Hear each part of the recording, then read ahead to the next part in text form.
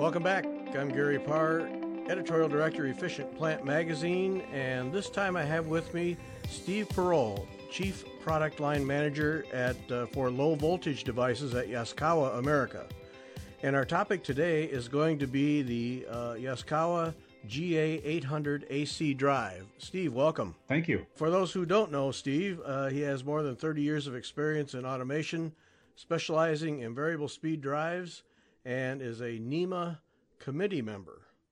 Now, Steve, the GA800 AC Drive, Yaskawa makes a whole bunch of drives. Put this in perspective with the lineup. Yeah, we at Yaskawa America do offer a complete line of AC drives, and we offer those drives for a number of different industries.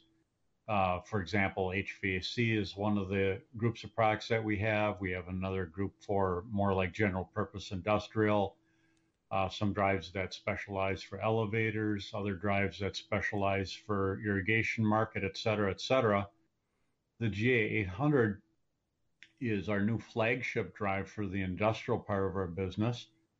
And it replaces, going to be replacing over the years, an existing flagship product called the A1000, but the GA800 is sort of our new flagship product in the industrial segment, and it spans a very wide horsepower range from like 1 horsepower all the way up to 1,000 horsepower for low voltage. It spans quite a range, and it works in many, many different applications. So when you say flagship, that says to me top end. But when you give me the range of what it can cover, sounds to me like an incredibly versatile device. That's absolutely true. Yeah, and because it is so capable, and if you want to call it high end, you could call it that. I don't want to scare people too much in that it's got a high price tag, because it's very reasonably priced as well. But yes, it is very, very capable of doing not only simple applications, but also complex applications. Yeah. So here, in terms of flagship, this is almost the go-to in the lineup. I would say that's true. It actually complements other products that we have in our portfolio, such as the little brother to the GA800 called the GA500, classified as a microdrive. And it's more of an economical solution that only covers up to 40 horsepower, whereas the GA800 covers not only that power range, but also, as I mentioned, all the way up to 1,000 horsepower. As I studied this drive and what it is and how it's put together, an awful lot went into its design in terms of reliability, its environmental impact. Talk a little bit about some of those features, because there's a pretty good list of things that are very positive, just simply about the way this is built. So the GA800, Yaskawa has for many years prided itself on quality and reliability, and the GA800 is certainly fits in line with everything Yaskawa has done in the past. So we tend to design our products to be very robust and to be able to sustain a wide range of environmental applications, such as temperature, humidity, voltage range, even things like ability to operate at high elevations, for example. So it's designed to be very robust. It also is certified to worldwide electrothermal safety standards. And what I mean by that are things like Underwriters Laboratory. So in other words, it's UL listed. It's also, which is a North American thing, but also CE marked for Europe, and also carries some additional certifications for other parts of the world. And then another thing I'd like to mention is that as standard now, this product, compared with some of our older products, actually carries conformal coating as standard, which is, you could think of it like a varnish that goes on the circuit boards, but it adds an extra layer of protection for contamination that might be happening around the drive, which is a sensitive piece of electronics. So we try to provide some extra protection in that regard as well. And then when it's designed, its mounting options, several, really, I did not see a limitation when it came to mounting in racks or mounting by itself. Pretty versatile there too. And what we've learned over the years, Gary, is that customers do want to mount industrial electronic products in different ways. One of the easiest things and most common is, to mount them inside of an electrical cabinet. So it's definitely set up to do that very easily. But we also have different options and accessories. For example, a NEMA 1 kit, so that the drive could actually be mounted completely outside of an enclosure, usually in a somewhat clean environment, but it has, the ability to be outside of an enclosure altogether with the proper degree of electrical protection, so somebody wouldn't get shocked, for example. So but that's fairly common. And then another really popular way that we sell the product is a special. We tend to call it a shorthand version of it is called a flange version, but essentially it provides extra protection on the backside because drives are heat generating devices. So although they're pretty efficient, for example, if you take 2% losses on a 1,000 horsepower drive, that's a lot of watts loss, right? So you want to be able to get rid of that heat somewhere else besides in the enclosure itself. So we have the ability for the back half of the drive to be mounted external to the enclosure, so all that heat goes out the backside. And we have a special version of the drive that provides some additional protection on that backside because the backside will come into contact, with dust and dirt and moisture, etc. And the range of motors it can control, quite extensive.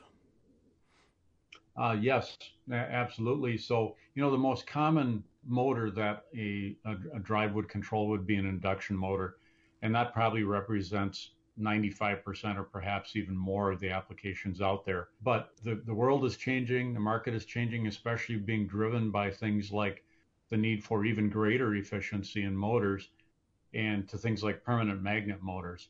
So we have algorithms in our products to very, very accurately and in an efficient manner control things like permanent magnet motors and other types of synchronous motors like synchronous reluctance. In terms of efficiency, smart power saver feature, how does that fit in? What does that do for us? The smart power saver mode, and this works for both an induction motor as well as a permanent magnet motor, is that part of the motor, just to energize the motor, even without really having the motor loaded, it requires some amount of energy to do so.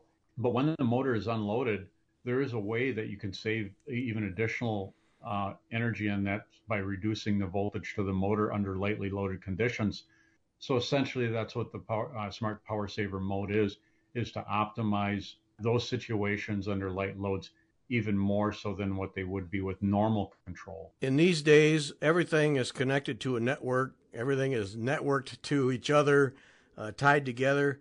Your network connectivity, ability to expand connections, all of those things build into this design. Absolutely.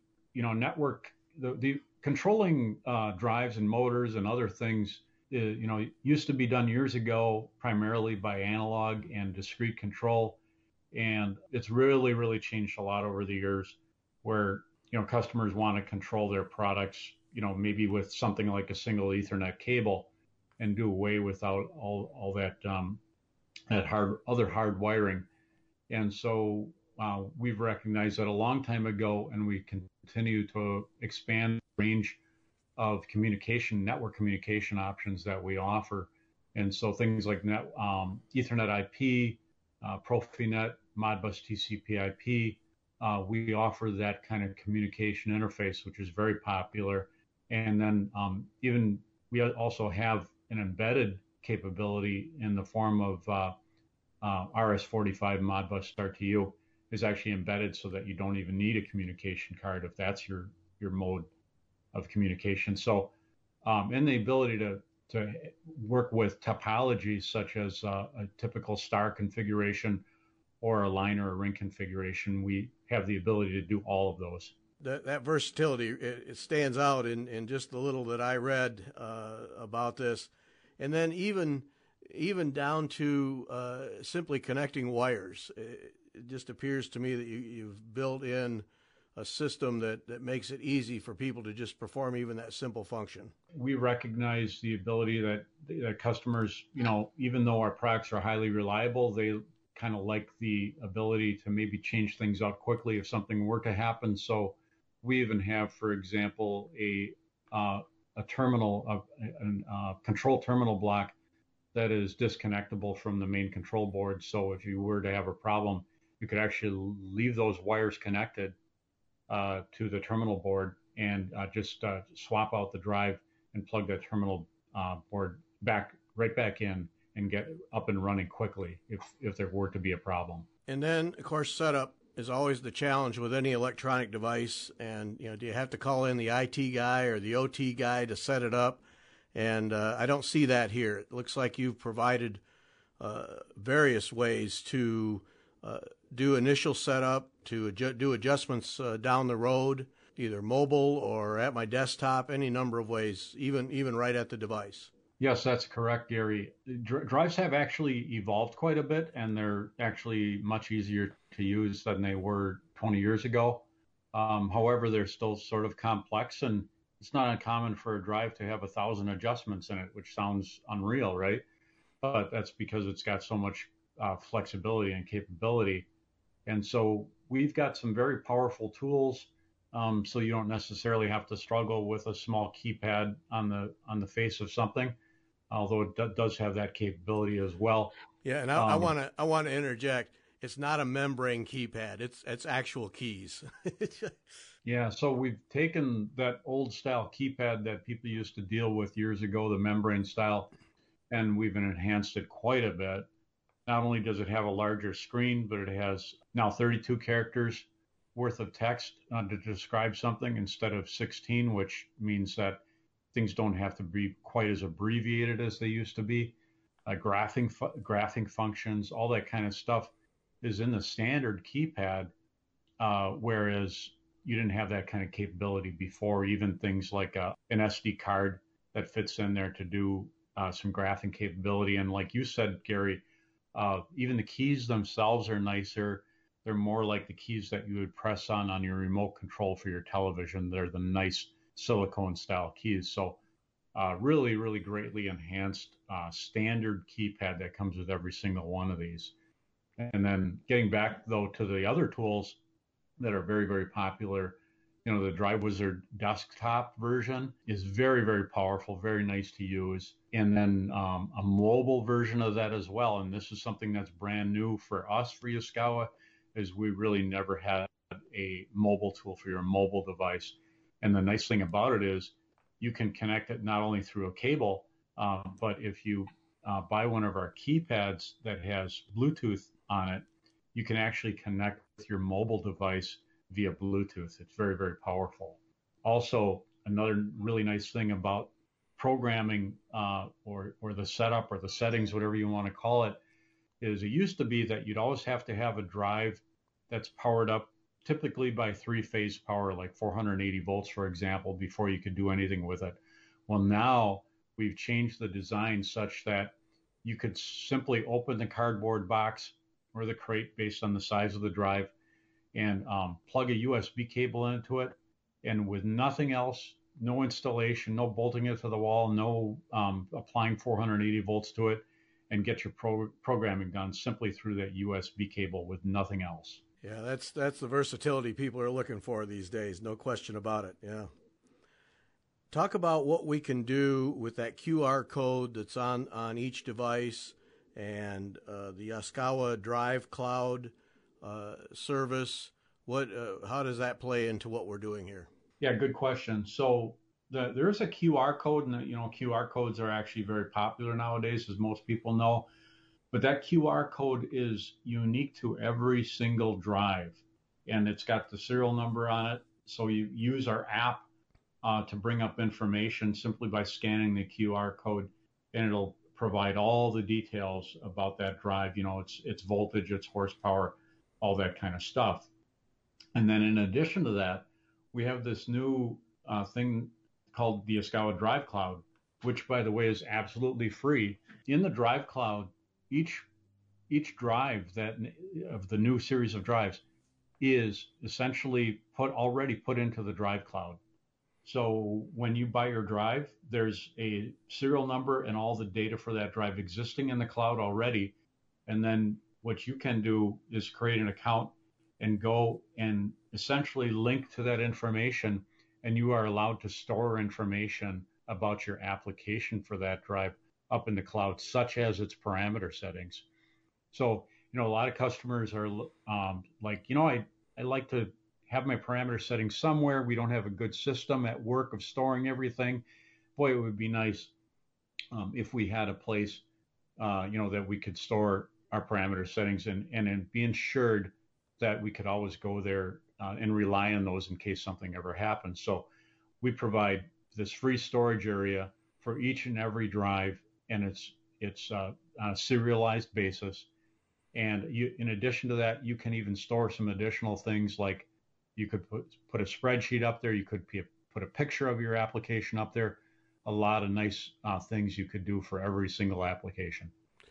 So there is solving a problem in these days of limited staffing and veterans retiring to go off to fish in the stream.